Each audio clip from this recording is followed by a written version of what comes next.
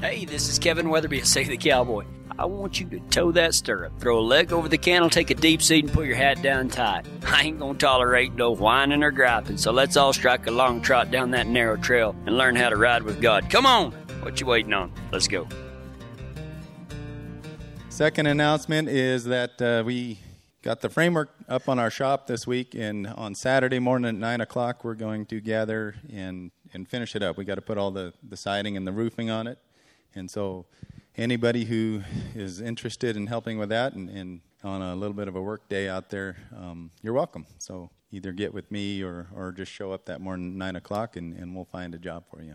So we started that project this week, and I decided that when we put that framework up, that we would just kind of use a smaller group. We had just about a half a dozen of us that were working out there, and some guys that kind of knew what they were doing, and then there was Kevin and I. But we decided we'd use a smaller group because there's a lot of measuring and, time-consuming work, and we didn't want a lot of people just standing around.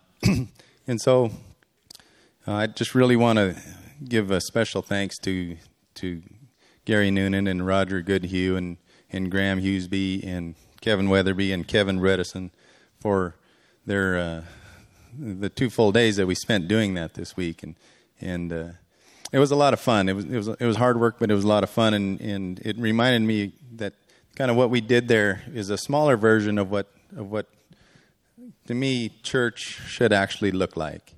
The gathering, the fellowship, the church body working together as one. It starts out with our reason for being there, okay? And the reason for being here is a relationship with Jesus Christ, and that the reason for putting up that shop was to glorify God through the ability to have a freezer and give out beef to poor people or hungry people, and so we all gathered with like mind for one common goal, and that's what we do here in the church fellowship. Those men are true servants. There was no complaining. I mean, those guys will work you to death if you get around them. There's no standing around with that crew. They get things done. And just like in the church, there's different responsibilities, different gifts that each person has, and each person was able to use their gifts, use their talent, use their skill in a certain way. And really talented group. And just like in church, sometimes everything doesn't go perfectly and doesn't go as planned. And so sometimes there's a little bit of mayhem involved. And it started out, we started out really good. We got one of the back wall put up, and we were assembling the second wall. And the first mistake of the day was made because they picked the guy with the least amount of mechanical skill to get in the tractor and raise up the beam, okay? That would be yours truly. So I get in the tractor, and I got it raised as high as I can. I mean, I'm maxed out on the lift, and the beam just barely got high enough. We had it kind of loosely bolted on the sides and got it kind of in position, and these guys are trying to hold it, and they're bolting it down and trying to get it stabilized because it was real wobbly and scary, and it was heavy. And so Kevin Bredesen was kind of taking the lead on that, and unfortunately Kevin Bredesen and I hadn't really gone over our hand signals prior to this, and so I got the forks tipped up, and he's doing this. I'm like, okay, I kind of know what that means. It probably means he wants me to do something, right? And so I moved the lever, and nothing happened, and he goes, and so I hit the lever, and boom, dropped the whole beam, and it crashed to the ground. And that's not really true. It was like in slow motion. It just sort of folded and screeched to the ground.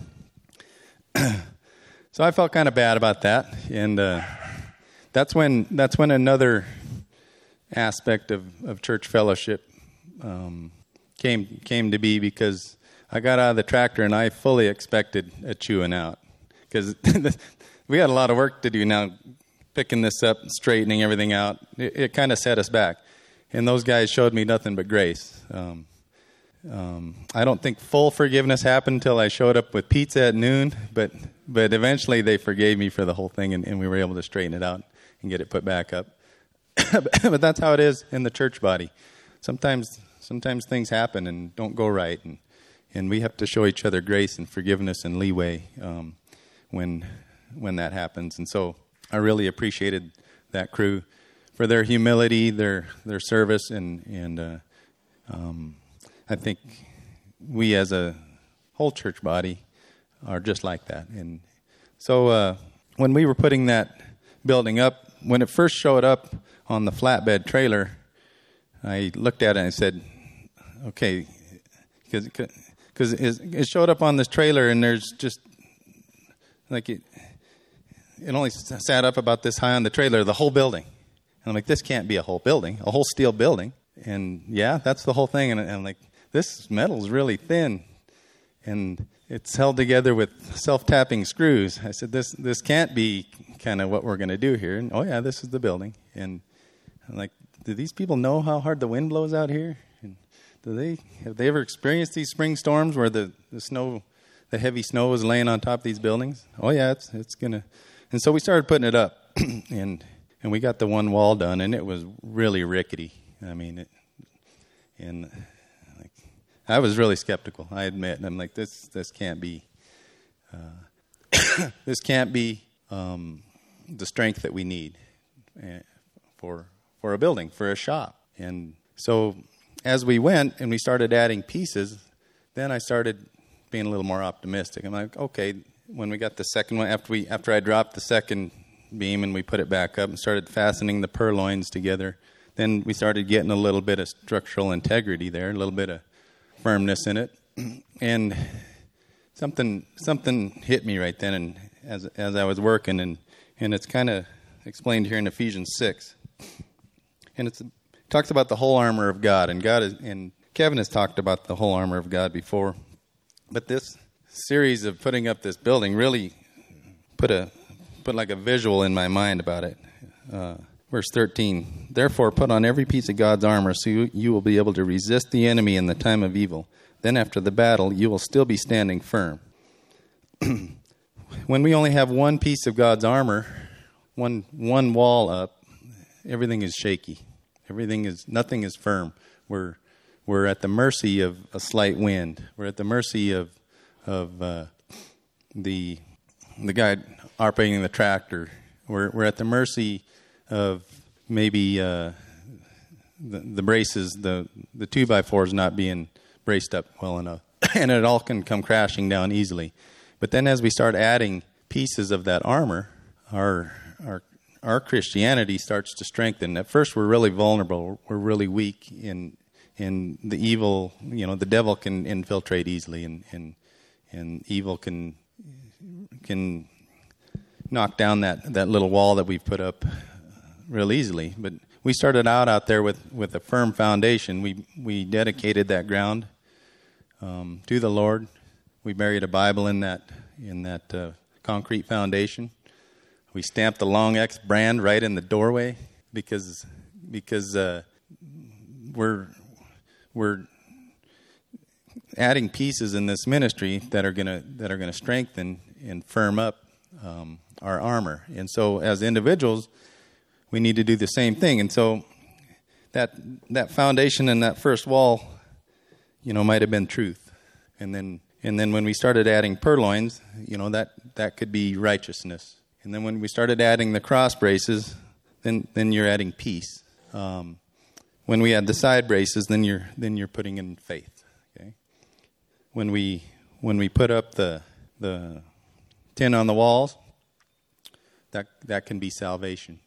And when we finally put the roof cap on, that's going to be the sword of the Spirit. That'll be the Spirit who covers all of us. And once we have all those pieces put up, that building is going to be really strong, really stout, able to withstand blizzards, tractor drivers, anything that comes along. It's going to be able to hold up to it. It's going to be firm. It's going to be strong, and nothing's going to be able to knock that down. And so when we, in our own search for faith and for for our own defense against the devil, we need to be adding as we go. We need to be adding those beams, those purloins in the whole armor of God, because that's the only way we're going to be able to stand strong against the wind, against the devil, against all the evil forces in this world, against the world itself, and not be able to crumble and fall to the ground. And so that was a real good visual for me. If anybody's feeling weak, if anybody's feeling like their wall is maybe getting tippy, read Ephesians and start working on those pieces of armor in your Christian walk, so you can firm that up, so you can have a solid foundation, have a solid structure, and be able to withstand the evils in this world. And as we mature in our faith, that's what we're expected to do.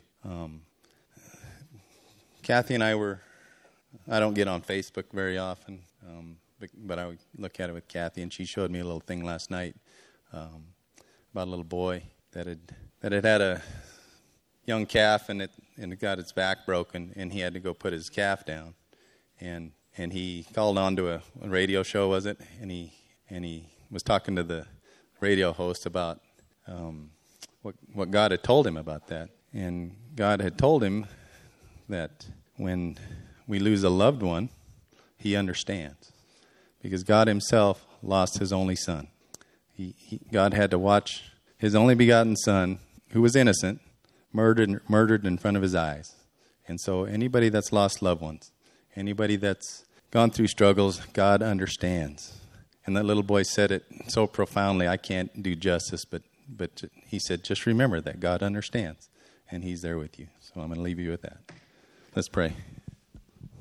God, thank you so much for your son, Jesus, who allows us a life filled with joy and peace and love and salvation and forgiveness of sins. We're all here because of our belief in him. We're all here because of our faith in each other. And we're all here because we want that eternal life with you, Lord. Please be with anybody that's hurting or lost a loved one in this season. Let them know that you understand. Please help us put on our armor so that the evil ways of this world can't permeate us, and we can stand strong and keep doing your work. I ask you to have a special blessing for Kevin and his family as they lead us in all these endeavors, and we know that the Holy Spirit is on us today, and for that we're thankful. In Jesus' name we pray. Amen. Good job. Good morning, everybody. Morning to everybody here in Kiowa, Colorado. Also welcome everybody watching online, on Facebook, on the website, on live stream, wherever that might be. This is a sick pen for sinners, not a show ring for saints. Okay, we spread the good news through the legacy, artistry, and traditions of the working ranch cowboy. Okay, we're a sick pen for sinners, not a show ring for saints. Okay, we're here to lift each other up, not point our fingers at anybody, not try to tear each other down or anything like that. So anyway, my name is Kevin Weatherby. Moved to Colorado about 7 years ago, and moved up here on faith and living on faith, and maybe Bon Jovi as well, living on a prayer. So anyway, there's your rock and roll reference for the day. If you have your Bibles, turn with me to 1 Peter chapter 1. 1 Peter chapter 1. Many things come naturally for me. It's kind of a gift that I have. I taught myself how to play the guitar. I was living in San Angelo, Texas, and didn't have any money. Worked at a feedlot during the day and a convenience store at night. I was the night clerk at a 7-Eleven.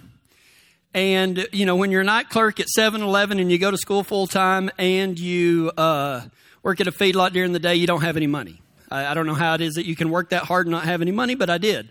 So instead of going to the bar or what other people were doing, I went to the store and bought me a Garth Brooks Rope in the Wind little book that showed you where to put your fingers.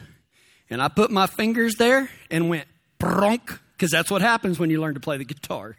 And I just kept at it and taught myself to play. And, you know, I'm no Stevie Ray Vaughan or anything, but I can pick a song or two around a campfire. I shot trap whenever I was little, you know, trap and skeet, but just the trap side, and won the state championship until they took the buckle away from me. That is, there was a mix-up, and they had put a kid in the junior level instead of the sub-junior. I was in the sub-junior level, and he was 14 when they signed up, but he was 15 on the day of the shoot, so they put him in the junior, and they're like, oh, no, the rules say that, you shoot the age you are when you sign up. And he beat me by one bird, so they handed me the state championship buckle. That's my mic, sorry. And they handed me the state title buckle, and I got to hold it for about 30 seconds, and then they took it away from me. But needless to say, I came pretty natural at shooting trap and skeet, or trap. My first year of roping in the ranch roping, in the novice division, I won the finals. Okay?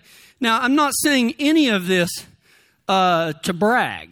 I'm not bragging that I started both ways on football. I'm just saying that things come natural to me. I can pick things up quickly. I've never said that I'm the best at anything, but I pick things up quickly.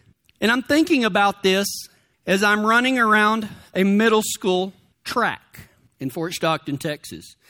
It's dusk. The temperature's about 90 degrees, and the crickets are taking place of the birds. And there's just a little bit of a cooling off period. And I'm staring at that little cement curb right before the asphalt starts, the old track style that had the little stringy things that stood up, that when you were a little kid, you pulled all those little strings like the edge of a tire. I'm staring at that, trying to get as close as I can to that, because I have to run 1.5 miles. And I've never done this before. I'm an adult. I've got a full-time job. And I've never run 1.5 miles in my life. Never had any reason to.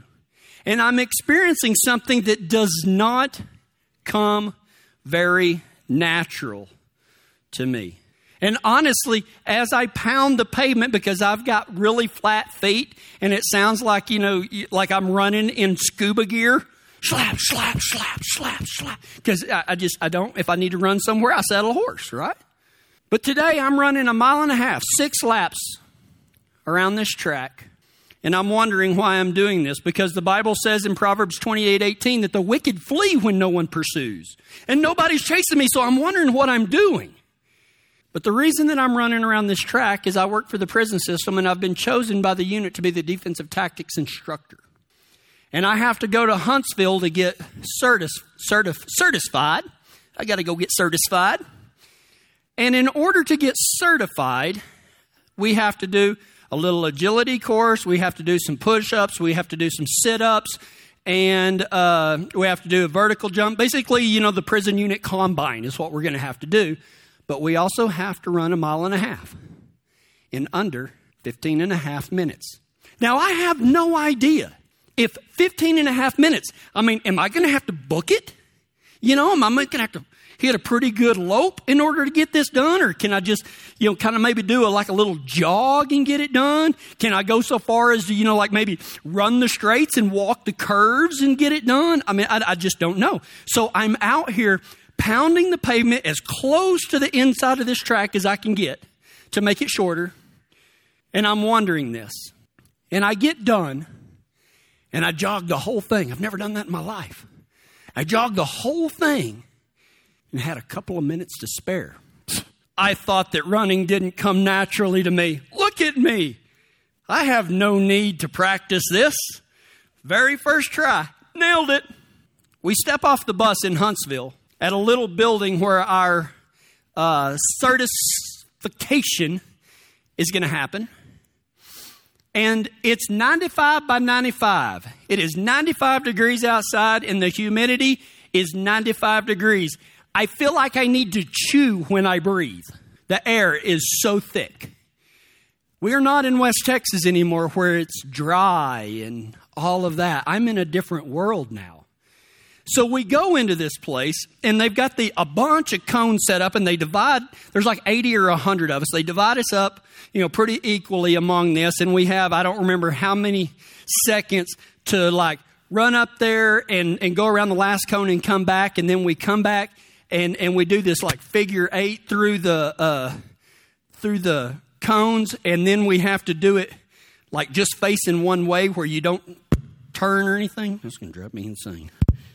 And Anyway, so I get up there, and I'm one of the first to go because I'm really competitive. And, I'm like, okay, get ready. Here we go. I wonder why that's doing that. I think that's why I went to the other mic in the first place. So anyway, I take off running. Woo, I do it as fast as I can, and I get done, and I'm kind of breathing hard. Whew, yeah. And it doesn't take very long. I'm still breathing hard when they said, everybody grab a partner, the person closest to you. So I look, and there's this guy standing there. So I'm like, me and you? Like, yeah. So he said, one person get down on the ground and lay on their back. The other person hold their feet for the sit-ups. So he gets down on his back, and I hold his feet, and he's got 1 minute to do 30 sit-ups. And so he's got to touch his head on the back on the floor, and then raise up and basically touch his chest to his knees, or something to that effect for it to be one. So he starts doing it, and they're like, go! He's doing sit-ups. And I'm kind of worried about this because I've never had a reason to do a sit-up. I don't, I roll out of bed. I don't even sit up in bed, I mean, there's no point. And so anyway, he does his 30 sit-ups, and I'm still kind of breathing hard from my, mad dash agility course. And so I get down and I start doing my sit-ups, and I have a pretty rough time with it, but I get it done. No big deal. But I'm breathing harder now. Well, now they say, okay, first person has to get down to do push-ups. And they said the other person put their fist underneath their chest like this, and they have to go all the way out, lock out, and go all the way down and touch the fist for it to be one. And I'm supposed to count to make sure that this guy gets 30 push-ups, right? And so that may not seem like a big deal, but I'm a little worried about it because, when you're like me and you've got arms this long and a chest that has the contours of a piece of plywood, it would be easier if I was to touch my nose on the ground than this guy's hand. I got to go all the way down, right? But I'm counting my blessings because I'm really glad that I didn't accidentally get partnered with one of the 3 ladies that are doing the push-ups that have male partners, because things are fixing to get really personal. So I am thankful for that. So anyway, my guy does it, and he does all of his push-ups, and 60 seconds later, I'm down, busting them out, and we both nearly reached 50. Didn't even try real hard. No big deal, man. Cowboy. Things come naturally to me. So we jump up, and they head us outside like Marine Corps drill sergeants. Get outside. So we all run outside, and we line up to do the vertical jump. Well, I got out there. I'd never done that before. So I got up there. I'm breathing hard now. Whew, I'm winded. That little bitty building that we was in, it was a half the size of this right here, and there was a bunch of us in there, and we're running, and it's stinking, and we're sweating, and now I'm breathing real hard, and I'm starting to wonder when I'm going to jerk out that asthma inhaler that I got in my pocket. But I get up there, and I jump as high as I can with asthma, right? Nailed it, right? So I'm sitting over there, and I'm trying to be cool, right? But it's hard to act cool when you're having an asthma attack. You kind of stand there like this, and you're like, but you're trying not to, you're turning blue on the side of your face, but you're still trying to be cool. That was me. And so once everybody got done with that, which wasn't very long, I mean, it was just one after another, they go, get on the bus, get on the bus. So we get on 2 buses, and I'm thinking, okay, now we're going to go to a track somewhere. Now's the time to run. And we drive down, and I'm thinking, well, man, I hope it's like a 20-minute ride. I'm pulling the air down, and I use this opportunity to lean forward in my seat and suck on that inhaler like it's an oxygen tank, trying to breathe again. So I sit up, and I'm still trying to be cool. I'm at the front of the bus. We drive about 40 seconds, and they, get off the bus, get off the bus, get off the bus. What? So we get off the bus, and I'm looking around. There's no track. We're out in the middle of the woods, just a mile or so from where we just were. And the instructor says, everybody gather around here. So we gathered around. He goes, you see that overpass down there? That's 3/4 of a mile. Run there and back. You got 15 and a half minutes to qualify. Go. I'm still breathing hard. But the breathing didn't concern me near as much as the fact that it was downhill to that overpass. And that didn't concern me near as much as what would happen when I got down to the overpass and had to come back up. Because I'm asthmatic now, man. I am. I sound like a bearing is going out. You know what I mean? But I take off running. I'm a cowboy. So I run, and I'm thinking one step at a time.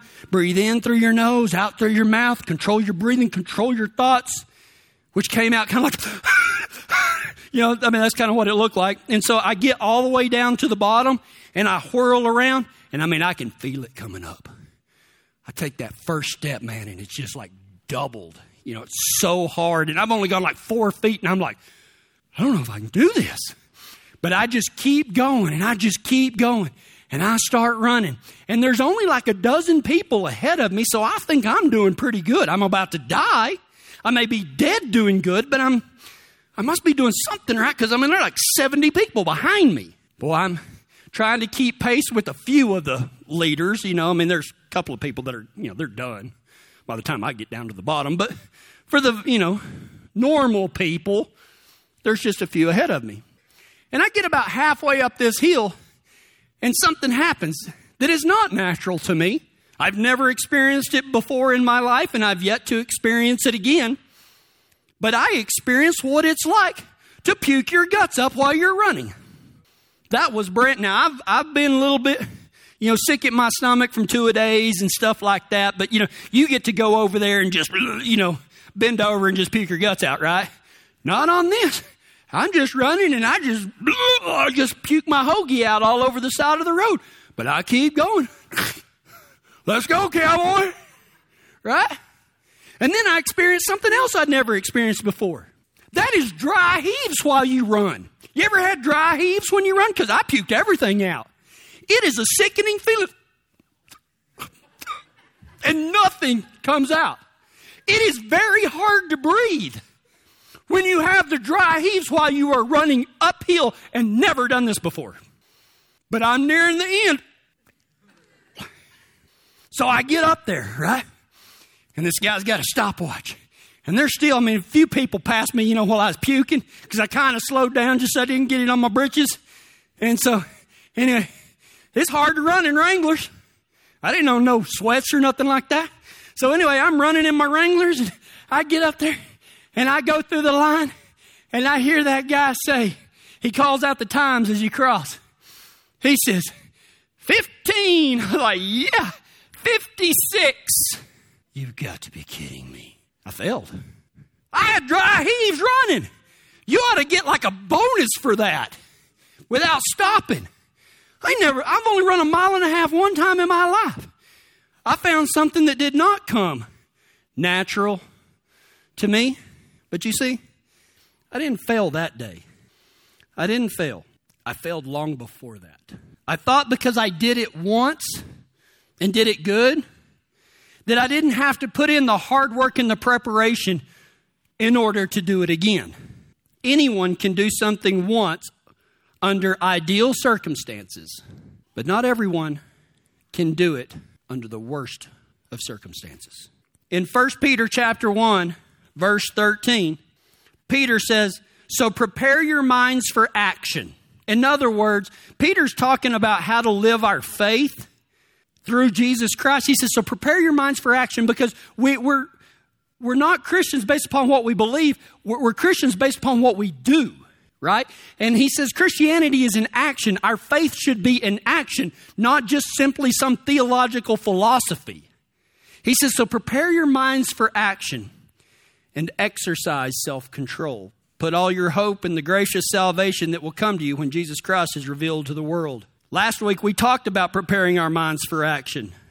This week, Peter tells us that we must exercise self-control. Most people don't exercise. Most people don't put in the hard work in order to better themselves. Just because you've done it once under ideal conditions doesn't mean you'll be able to do it again in the heat of battle, or to be able to have self-control during a heated argument, or when fear has you in a headlock, or when things are going so wrong that you can maintain a sense of self-control. Unless you have been exercising your self-control, I don't care how many times you've done it in the past, you are going to do exactly like I did, and you're going to come up short because you haven't put in the work and the preparation for those hard times. The true test of self-control doesn't come when it's easy, But when it's the hardest thing in the world to do, when you've done something once and then you have to run 1.5 miles in some other form and you run downhill, now you got to run uphill. Unless you've been exercising your self-control, you're going to come up short. Why is this important? Because like I said, we're not Christians because we believe in Jesus. We are Christians because we act like Jesus. We follow him. We do what he says. We do what he did. The Bible calls it becoming holy or Christ-like. We will never become Christ-like without exercising self-control. I'm sitting at a picnic outside of Fort Stockton, Texas, in one of those aluminum folding chairs that has the multicolored weave for the seat bottom and the back, so that when you lean back, all you really feel is the top and the bottom, and it cuts the circulation off. You know, those good ones, right? None of these fancy folding chairs with the legs kicked back with the drink holders. No, this was old school, right? Sitting out there and the smell of barbecue is permeating the air, and it's not too hot, it's not too windy, it's a great day, and I don't know hardly anyone at this barbecue. My brother is married to my beautiful sister-in-law at this point, recently married, and she has some extended family in Fort Stockton, and I am with them at this barbecue, surrounded by most people I don't know. I don't even know if she knew most of them. They were the great aunts and the second cousins and, the second cousin's first wife's hairdresser, and you know how it goes. But I'm at a barbecue with a lot of people that I really don't know. There's laughter and conversation, as you would expect at a barbecue. And I have my cowboy Southern charm turned up to level 10, because that's the way I was raised. When you're around people you don't know, especially older people, like 40s and 50s. And so every time I meet one of these ladies, boy, I take my old hat off. Hello, ma'am, how you doing? Kevin Weatherby, nice to know you. And whenever I meet the men, I look them straight in the eye and I give them the old firm grip, no limp dead fish handshakes here. Cowboys. We eat some wonderful Texas barbecue. And like I say, I am the epitome of Texas Southern charm. But all of that is about to come crashing down. We finish up the barbecue and desserts of all kind, and we're once again sitting in a circle, listening to stories and friendships and camaraderie. My sister-in-law's grandmother, I believe it was, or a great aunt or somebody, was telling a story, and I don't remember what the story was at all, but it was funny. I mean, it was real funny, and, I love a good story, so it takes a lot to really make me, like, LOL, I mean, I can do the obligatory... But I mean, to make me laugh is something special. And I am laughing out loud. I am LOLing at this blue-haired lady's story. And she's telling it just so calm and collected. And everybody else is roaring around her. Well, she gets done and, the laughter's up here. And then it kind of starts, oh my gosh, And then there's silence. And I'm uncomfortable with silence. I feel like I'm responsible to fill in the gap, to be the MC of every situation so that nobody becomes uncomfortable. So I decide to fill in the gap. And instead of just joining everybody else, I thought I would offer my congratulations on a great, funny story well told. And so when everybody dies down, I look at her and I said, my goodness, that was effing funny. And I don't say effing. I drop the biggest F-bomb you have ever heard in the history of evers. And I end it with ma'am. You ever seen, Ty talked about something happening in slow motion. You ever seen words in slow motion and there's nothing you can do about them? That's what happened that day.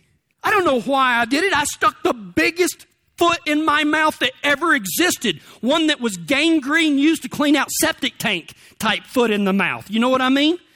See, I worked at the prison, and when you work around prisons, man, that F word is just, Man, it's just another word. It's every other sentence. And like working in the oil field or construction sites or sometimes ranches. And, it just kind of got ingrained, but it was so ingrained in me that I didn't even realize I was saying it till after I'd said it. I don't really remember what I said afterwards. There was an apology, a profuse apology. There was no one to blame but me. Nobody made me do it. Working at the prison is not an excuse for that. There is no excuse, no explanation, and I'll never forget all of those people looking at me wide-eyed as I dropped the F-bomb in front of them. I've never felt lower in my life than that moment right there. And I learned that day, I finally understood that day that I am totally responsible for everything that I say and do. There are no explanations. There are no excuses. I can't blame or deny what comes out of my mouth or comes from the works of my hands. When Peter says in 1 Peter chapter 1, verse 13, 1 Peter 1, verse 13, when he says, prepare your minds for action and exercise self-control, we must understand that we are responsible for what we say and do. It says self-control. Nobody else is going to do it for you. Nobody's going to be standing there telling you what to say and what to do. You are in control of you. And the first part of developing that is exercising, is working on it, is knowing it. But the second part is knowing that you are responsible. You are responsible for everything in your life. Nobody can make you mad. You can choose to get mad at what somebody says, but nobody can make you mad. You're not a puppet. You are not a marionette that somebody can just wiggle a few little handles and make your hands do this and your mouth do this. You are in control. Self-control. Taking things personal is a choice. Getting your feelings hurt is a choice, not an excuse for bad behavior. You are responsible for every single word and action that you speak. Nobody else. I don't care what the situation is. Now, I'm saying that you need to be responsible for every single thing in your life. I did not say that everything that happens in your life is your fault. I didn't say that. Now, what do I mean by that? If you have a knock on your door and you go to the door and you open up the door and all of a sudden there's nobody else but there's a newborn baby laying on your doorstep and it's snowing, that is not your fault. But now for a time period, for whatever happens next, you are responsible for what happens next. Okay, whether you call the police or maybe you take it in and bundle it up and get it something to eat or I don't know what you do. But what happened in that situation is not your fault, but you are still responsible for what happens next. 1 Peter chapter 1, verse 13. Prepare your minds for action and exercise self-control. Your relationship with God is your responsibility. I've heard people say all the time, well, I quit that church because I just wasn't getting fed. I ain't going to feed you. It ain't my responsibility to feed you. I'll give you a recipe. I'm not the bread of life. Jesus Christ is. Anybody that comes to him shall never be hungry. Not Kevin. You're going to starve to death if you're waiting on me to feed you because I ain't doing like the airplane stuff. I ain't doing it. You are grown people. Your relationship is your responsibility. When you stand up in front of the Almighty, you will be all by yourself to answer for the things that you have said and that you have done. And there will be no explanations, no excuses. It will be you and yourself and the big man. 1 Peter chapter 1, verse 13. Prepare your minds for action and exercise self-control. I'm hanging on for dear life in a pasture in South Texas while a renegade horse tries valiantly to unseat me. The same horse that many of you recall the story of me going through the cactus. And I ask, what do I do? What if he starts bucking? He says, don't get bucked off. Same horse. We're riding out in the pasture, me and Antonio, and Atrevido is trying to kill me. He is hitting the ground. I don't remember. He's bucking really hard. Not none of this crow hop, kind of kicking. No, we're talking about, bronc ride. Honking. I don't remember much about the ride, but I remember the noise. The sound of the hooves hitting the ground. The sound that he was making from the exertion because he was giving it all he had. I remember the dirt that was flying up. I remember the heat. And I vividly remember the sudden stop on my left ear when I hit the ground. But I also remember the emotions. Because, see, I was the world's worst bronc rider. If a horse bucked, I fell off. That is plain and simple. When a horse bucked, I fell off. But I wanted to be a cowboy, so the only way to rectify that situation, you can't be a cowboy if you're scared of getting bucked off all the time when it permeates you like it permeated me. So I did the opposite. I went and found a job where I started colts. And when I say started colts, I wasn't a horse trainer. I was the stupid one that got on and rode them till they quit bucking, which usually they quit bucking right when I fell off. But still, I climbed back on and, there you go. But I remember the emotions, the fear, the anger, the worry, the dread. These have been my God most of my life. These are what rule me. I did their bidding. I watch as my horse runs off and Antonio goes to get it. Do you stand there in the heat and wait for him to come back?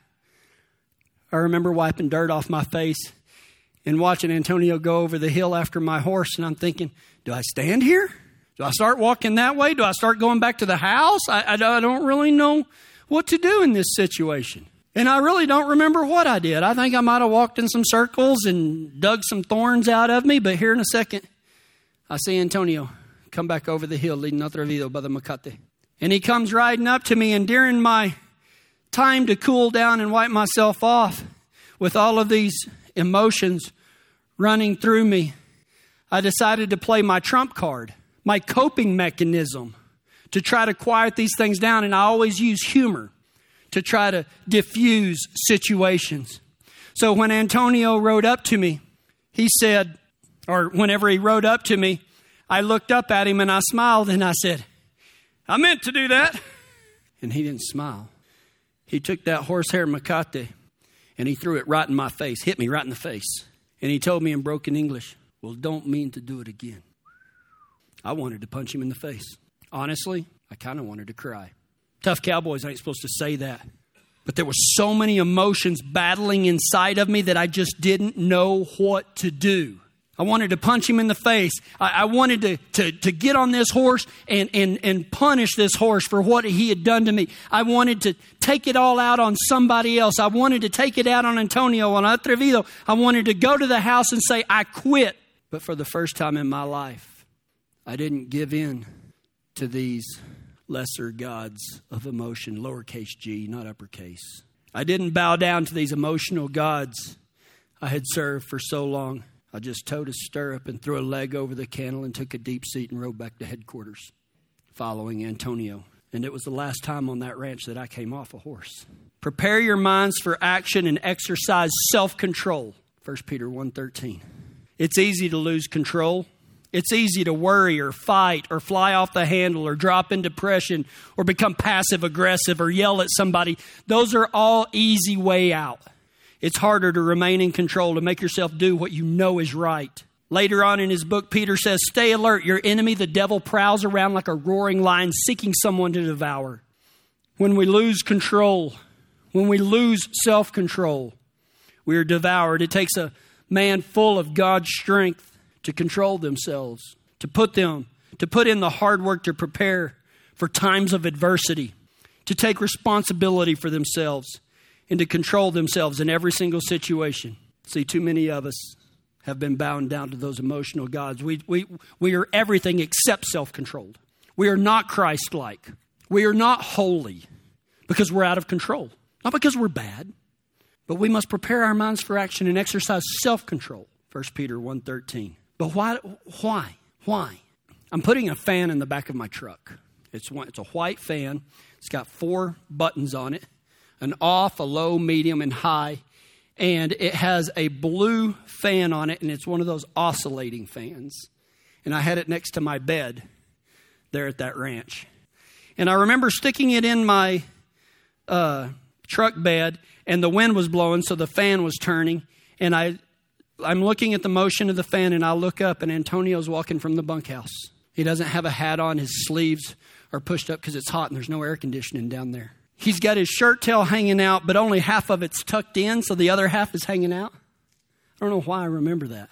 And he's walking across, and I look from Antonio back to that fan, and I know I've been up In the second story of the bunkhouse where the cowboys sleep, it's a kitchen below and bunks up top. They don't have fans up there. They just have open windows. And I look at that fan and think, I don't need this where I'm going, where there's central heat and air. And so as Antonio walks up, he looks at me and he says, adios, amigo. And I said, adios, amigo. He says, vaya con Dios. Go with God. And I shake his hand, and then I look and I pull that fan out of my truck, and I said, Antonio, I want you to have this. He goes, no. No, Antonio, I do. I don't need it. Please, my friend, take this. No. I said, please, Antonio. Okay, thank you. I said, you're welcome. And he just turns, and he walks off, and he takes a couple of steps, and I'm still looking at him. And he sets the fan down, and he turns around, and he takes 2 quick steps back, and he wraps his arms around me and full frontal hugs me and says, I will miss you, amigo. I will miss you. When he pulled back, tears were running down his face. Why do we prepare our minds for action and exercise self-control? So that we can experience those moments right there. Because if I would have given in and punched him in the face or got mad and flew off the handle and quit, I would have never experienced one of the greatest moments of my life, when one of the greatest cowboys to ever come out of Musquis, Mexico, hugged me around the neck with tears in his eyes and said that he would miss me. I have not seen him since I crossed that cattle guard, nor have I heard anything of him, but I think about him and I feel him all the time. Prepare your minds for action and exercise self-control. Put your hope in the gracious salvation that will come to you when Jesus Christ is revealed to the world. That's why we do what we do. That exercising self-control allows us to experience the beauty, will allow you to experience the beauty of those precious moments that will be waiting, that are waiting on you. And that when one day you stand up in front of the boss, he'll look at you and say, well done, my good and faithful servant. Well done. Let's go to God in prayer. God, thank you for your message today. Help us. I don't want anybody leaving here today, God, without you in their heart and a firm foundation of the exercise, the hard work that we need to put in to prepare our minds for action and to exercise self-control so that we can put our hope in the glorious salvation that will come to us when we see Jesus Christ. God, we thank you for sending him to live that perfect life so that we can follow him. And the act of following him is the act of becoming Christ-like. It's not what we believe. It's what that belief does through us and how it changes us, and it affects our actions and our words and the way that we love others. God, help us. Give us the strength and the courage to do just that. And it's in Jesus' name I pray.